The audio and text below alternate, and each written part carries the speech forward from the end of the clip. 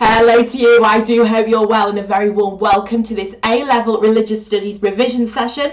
I'm Ben Wardle and coming up today we're talking about everything you need to know for the knowledge of God topic on the Developments in Christian Thought specification. So sit down, get yourself a cup of tea, get your notepad out, let's get going, let's get cracking. It's a very interesting topic to talk about, and what I find with this one, with knowledge of God, there are lots and lots and lots of those synoptic links which you can be bringing in. So when you're doing your revision, you can get quite strategic and it can be quite effective because you're starting to make links across the philosophy of religion and your ideas about the teleological argument and the cosmological argument, because natural knowledge of God's existence is a massive part of this topic, and then you're making connections across the theology unit to the person of Jesus Christ and what all of that means, and then you're connecting again to Christian moral principles and how Christians make a moral decision. There are loads and loads and loads of links that you can be making here, and that is great for getting a higher level answer. You know, remember in the exam you're doing 3 40-minute questions.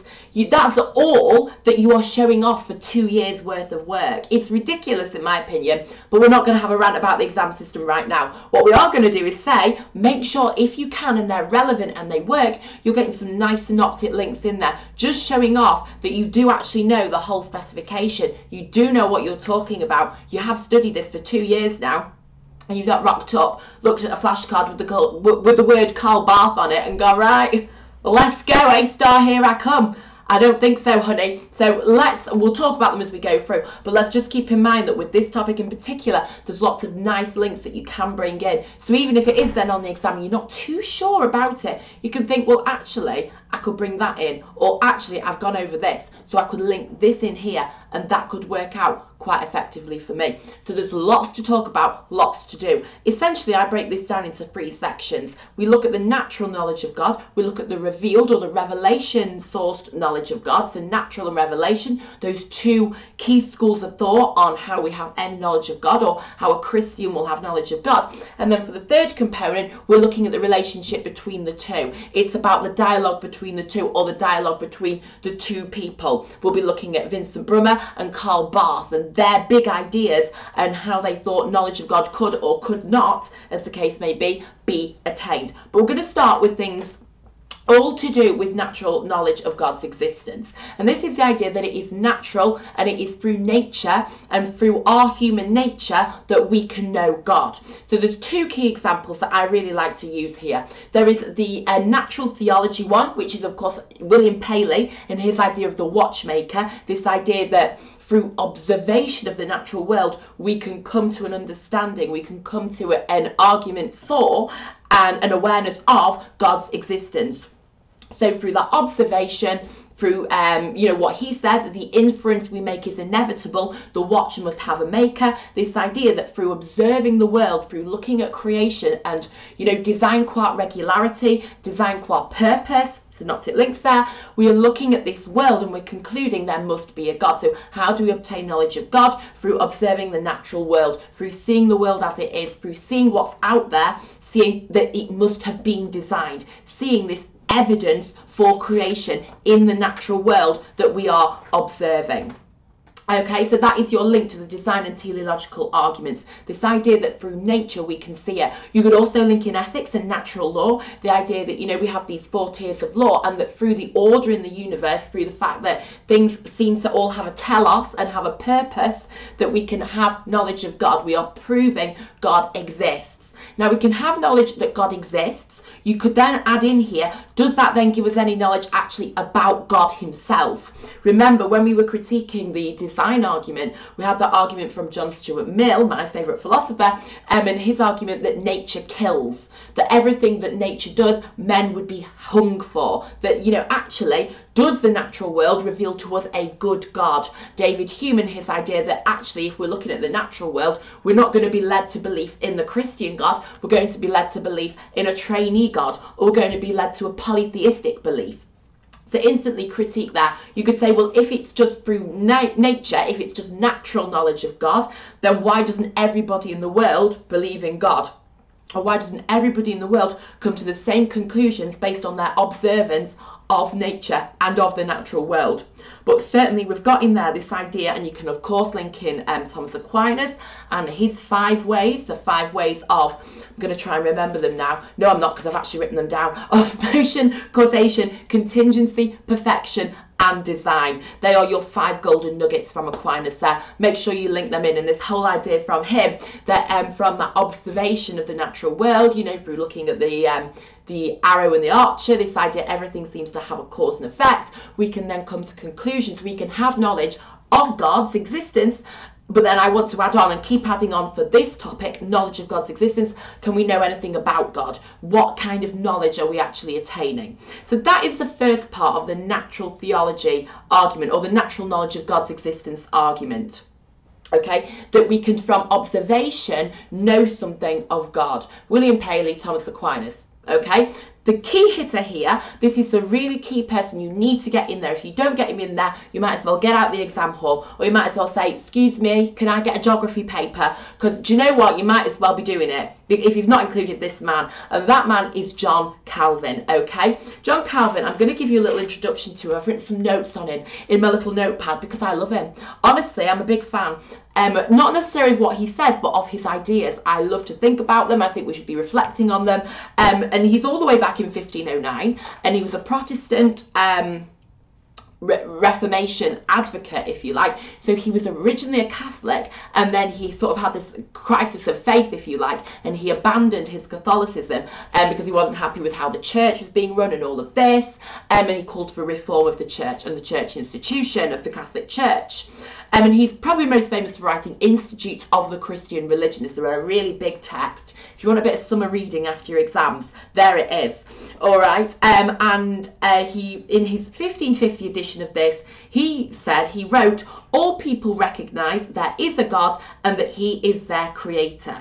So he's arguing that everyone has religious belief. He was saying, you know, even if you look at these tribes in the forests, in the middle of nowhere, they have some kind of connection to the divine. They have some kind of spiritual element to what they're doing. They have some kind of, you know, sense of something greater than them. He's saying everybody has this. Every single area of society, corner of life, has this connection with something greater than them. So he's saying it's just part of us. It's within us, this innate sense of the divine. And he says, and he writes, the sense of divinity is inscribed in the hearts of all people. And this brings us to his key idea, the sensus divinitatis. All right, this is the idea that we all have within us a sense of God. He calls it the seed of religion, the sensus divinitatis. Make sure you can, I can't say it because of all the S sounds, but make sure you can spell it, make sure you remember it. This idea that within each human being, so it is natural to us, it's part of our human nature. Remember those key terms there. It's part of our human nature to have this sense of the divine within us.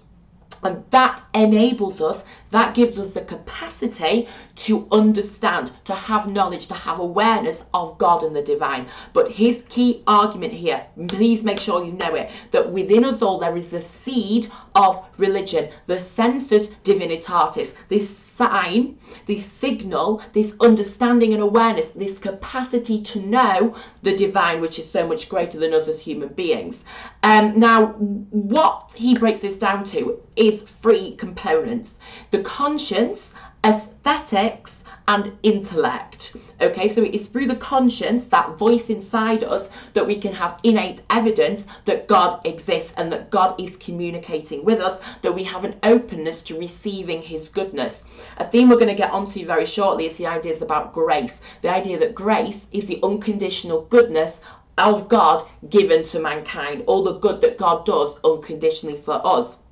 And this idea that you are open to God and God's voice through the conscience and through knowing God as your creator. We then have aesthetics. The Roman Catholic Church is very big on this one, and the fact that we can appreciate aesthetics, so we can be like, oh, that's pretty, that's nice, you know, oh, that's colourful, that's a beautiful landscape. Our appreciation of aesthetics, the Catholic Church believes, is another example of the sensus divinitatis. We are able to appreciate aesthetics in order to appreciate God. So that is part of our ability to and our capacity to know, to understand, and to have an awareness of God. So aesthetics and conscience, and then finally our intellect. Why have we got an intellect?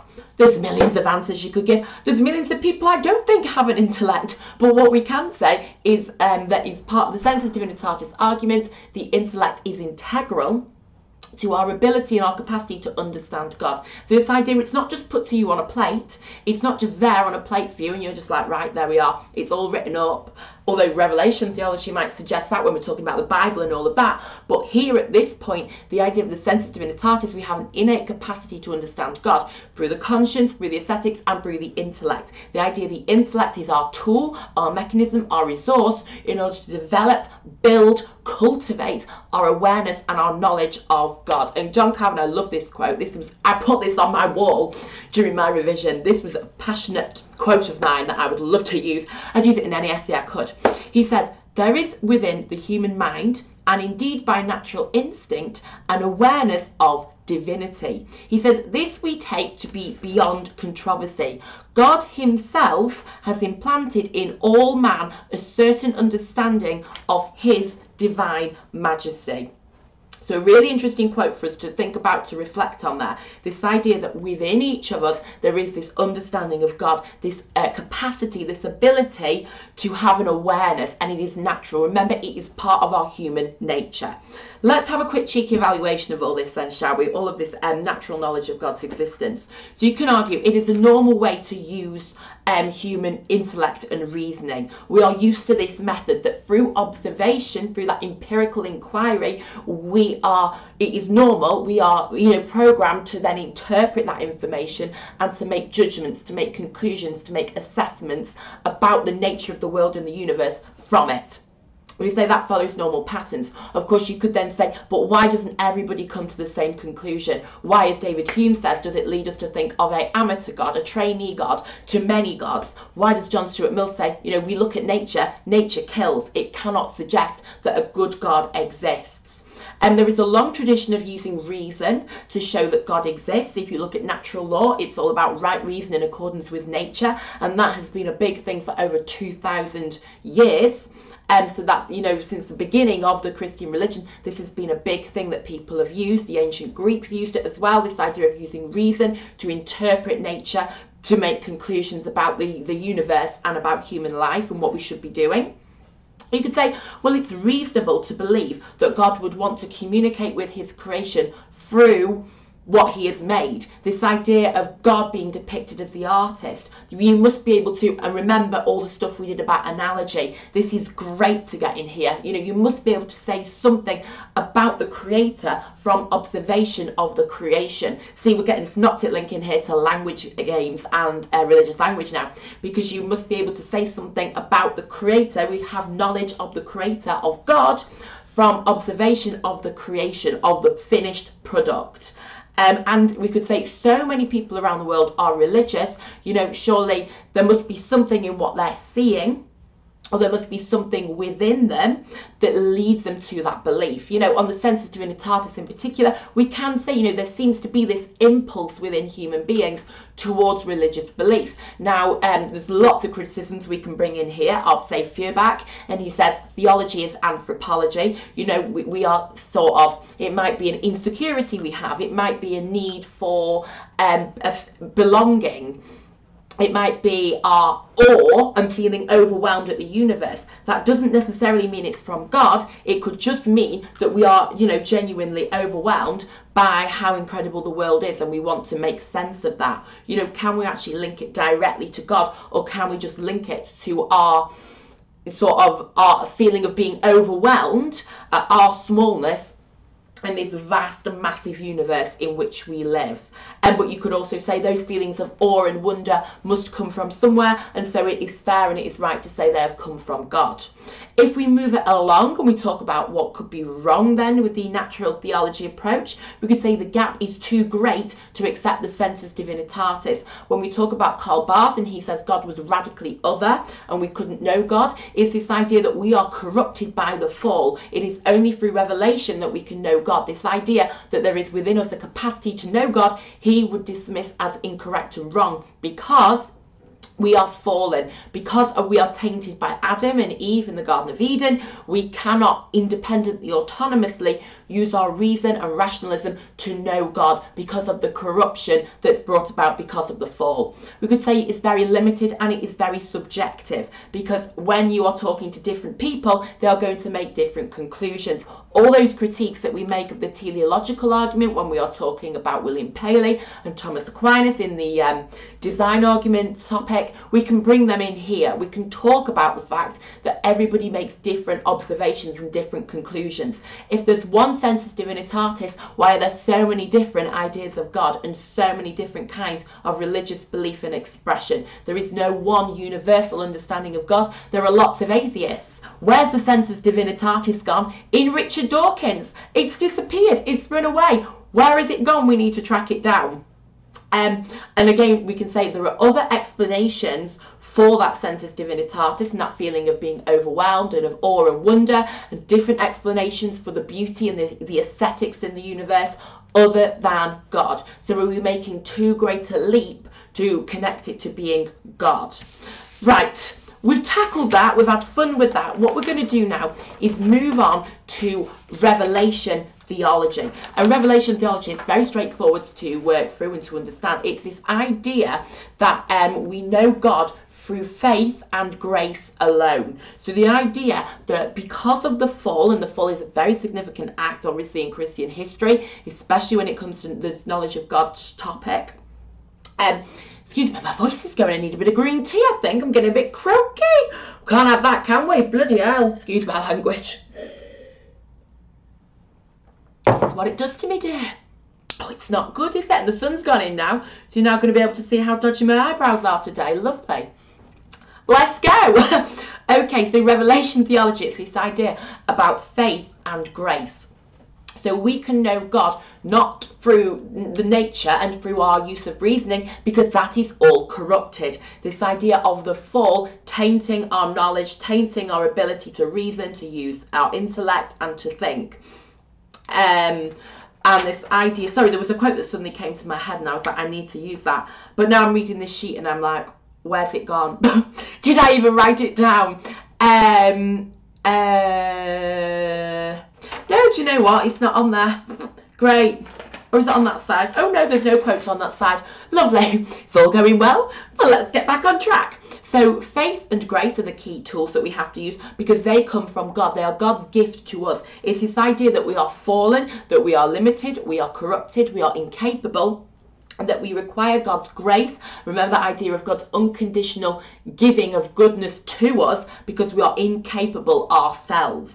And we see the revelation very key in the Bible, as in the Bible is the revelation. So it is through the Bible, which can be understood as a propositional revelation, we can then have any knowledge at all. We don't, it's literally like the Bible is handing to us on a plate the knowledge that we need, because we are incapable because of the fall, because of the corruption in the Garden of Eden, because of Adam, the tainting of our abilities to think and our goodness. That we have to have some kind of intervention. We have to have some kind of revelation, and that is through the Bible. The Bible is understood by this school of thought as a propositional revelation, in that it is entirely propositional in acknowledging the Bible as the Word of God. So we're understanding the Bible as literally the Word of God, which He's got, and He's gone, here you go, here it is. Here are the answers. I'm going to reveal them to you. Lots and lots and lots of examples of revelation that we can find throughout Christian history. We can take it back even further to the Old Testament and the Judaic school of thought and Judaism and the Old Testament 10 Commandments, and this idea that they were revealed to Moses. There are 613 other commandments in the Old Testament, but those 10 commandments are a very good example of how God is said to literally reveal things. Say on a, on a big slate of stone. You know, that revelation theme, very key there, because we cannot figure it out for ourselves. We have to have the revelation. We have to have the divine intervention reaching down to us, reaching out to us. So we see it in the Bible as a text itself being treated as the literal word of God, or in the idea that God reveals information to certain key figures, such as the biblical prophets, who then write the books. And then, of course, in the Christian tradition, the key act of revelation, and what is seen as the key act of grace by God, is the coming of Jesus Christ. Okay, it's this idea, and it's very prevalent in Catholicism to this day, that revelation, God's program of revelation to us, if you like, of his agenda, of himself, of his knowledge, giving his knowledge to us, it is completed like a little cherry on top of the cake by the coming of Christ, by the Christ event. So it is in Jesus Christ coming, as understood as the incarnation of God, and it is in that act, in that event, that the revelation is complete, because he finally reveals his, you know, his New Testament, his manifesto, if you like, for how we should live and what we need to do to secure life. And we can link this very nicely to the fall, and this goes very nicely with ideas about original sin in the very first part of the Developments in Christian Thought topic, because it talks about the idea that the cross is the source of redemption for human beings. So we have the fall in the Garden of Eden, and it is in Jesus' resurrection in the cross that we have a reconnection, and we have a redemption and a sort of a building of the bridges. So this idea that it is through the coming of Christ, Jesus coming, teaching, showing people the sacraments of the Last Supper, for example, in those acts, he is restoring some kind of relationship, allowing us some kind of knowledge, insight and understanding between God and his creation. So the creation can once again have a knowledge of the Creator in the completion of the Christ event. The church then believes that in the world today, as you can see, it's a very Catholic idea. In the world today, it is the church which is a gift from God. So the church, it's quite big-headed this, isn't it? The church is like, we are the gift of God to humanity. The church sees itself as God's gift to humanity, built, remember, as Jesus says in the Bible, Peter, you are the rock on which I will build my church. And it's this idea that the church becomes the new voice of God, the new source of revelation for the world today. So still, we are still a little bit corrupted. We still can't quite think for ourselves because of all of what happened with the fall. But what we can do is turn to the church, which now provides the revelation, which will interpret the Bible, for example, which will, you know, believe the Pope is speaking for God and for the divine. And that is the gift of God to the world today as a source of revelation, the church. So you can see why the church thinks it's quite important, and it thinks it's got all the right answers, because it does genuinely believe that they have come from straight up there. They've got a hotline to God, and he's given the Pope a call, and he's told him exactly what he needs to know.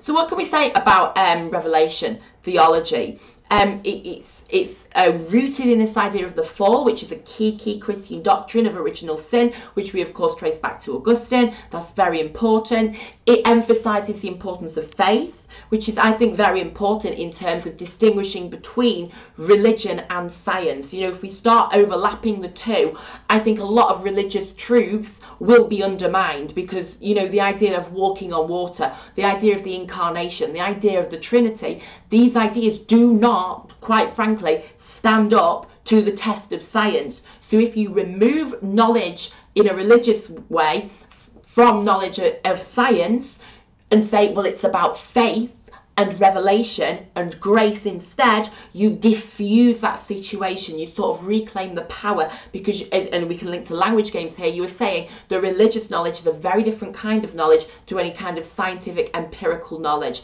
So by dismissing the empiricism, yes, that could be a big turn off, and it could be like, well, then it's got no authority and there's no empirically verifiable propositions you can make, for example. You are at the same time safeguarding religion and religious truths by saying they are a different kind of knowledge, namely they are based on faith and revelation and grace, not on empiricism, you know, testing and observation. You could say, the concept of grace reminds us of the need to be humble, which is a very key idea in the Christian faith, and it recognises the important role of Jesus. Again, as I said, synoptic links, we can be linking this in very nicely to the ideas about Jesus Christ in the Christian thought topic on whether Jesus was the Son of God, whether he was a liberator, whether he was a key political leader.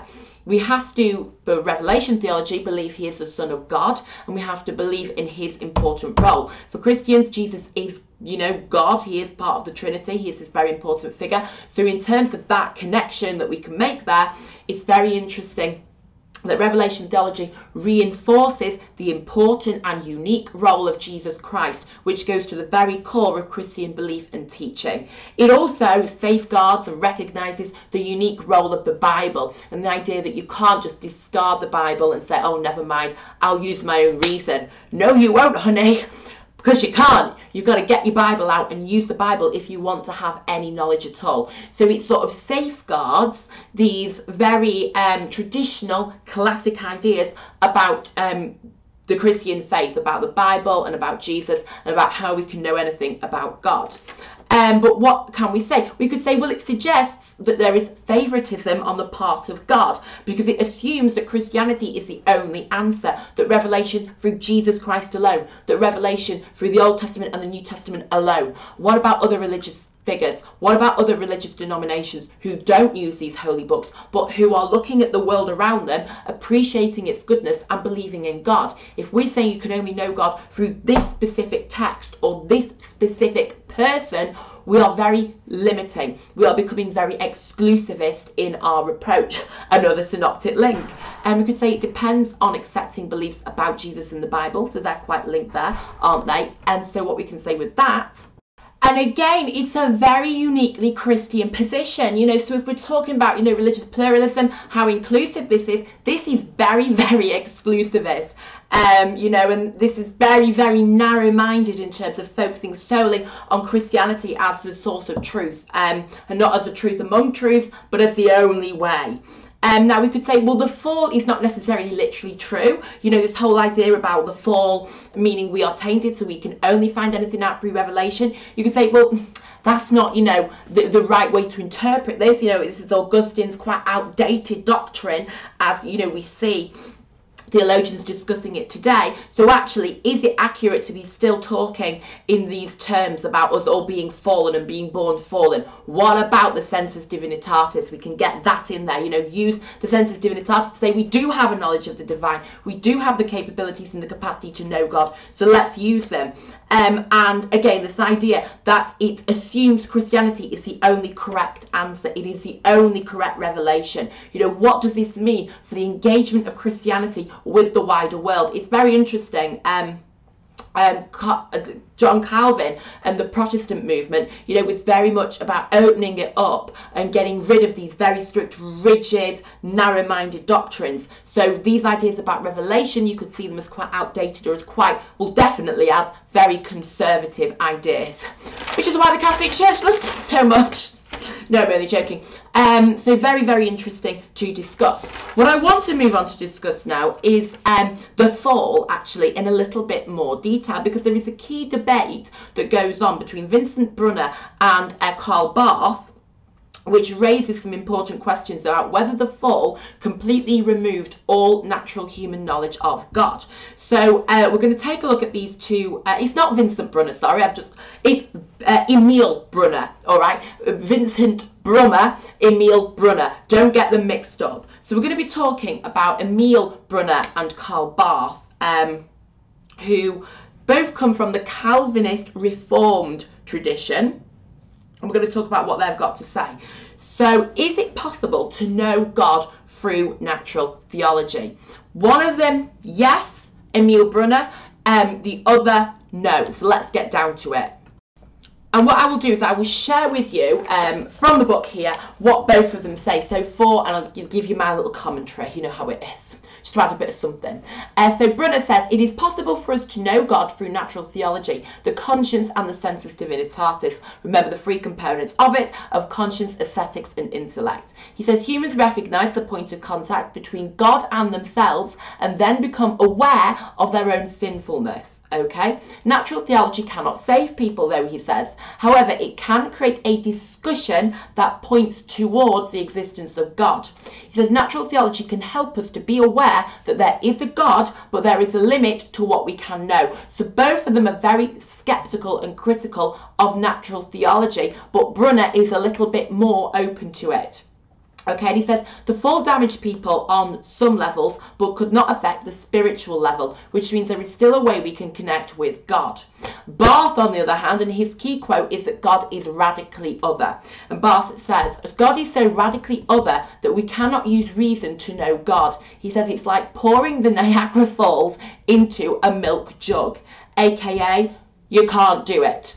He says human language came about to describe human things, so we can never fully describe God or the human relationship to him. So that this idea from Wittgenstein, the limits of my language are the limits of my world. We are so limited because all that we've ever experienced is human things and human concepts. Like, we called this paper, you know, we name this a head. How can we then apply our human knowledge to God and to the divine? Because he's so metaphysical, he's so transcendent from what our daily experience is and the way in which we use language in our daily lives.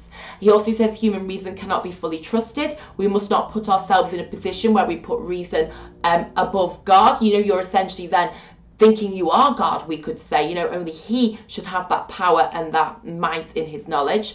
Barth says the Bible contains God's revelation, but it is only God's word because God allows revelation to occur through it. And he says human nature was completely corrupted by the fall, so only through revelation can God interact with humanity. So both of them seeing how limited natural theology is because of the event of the fall, but Brunner saying that we can retain something, and Barth saying we cannot retain anything. Get gone, get out, it's not going to happen. It's game over, the show is over.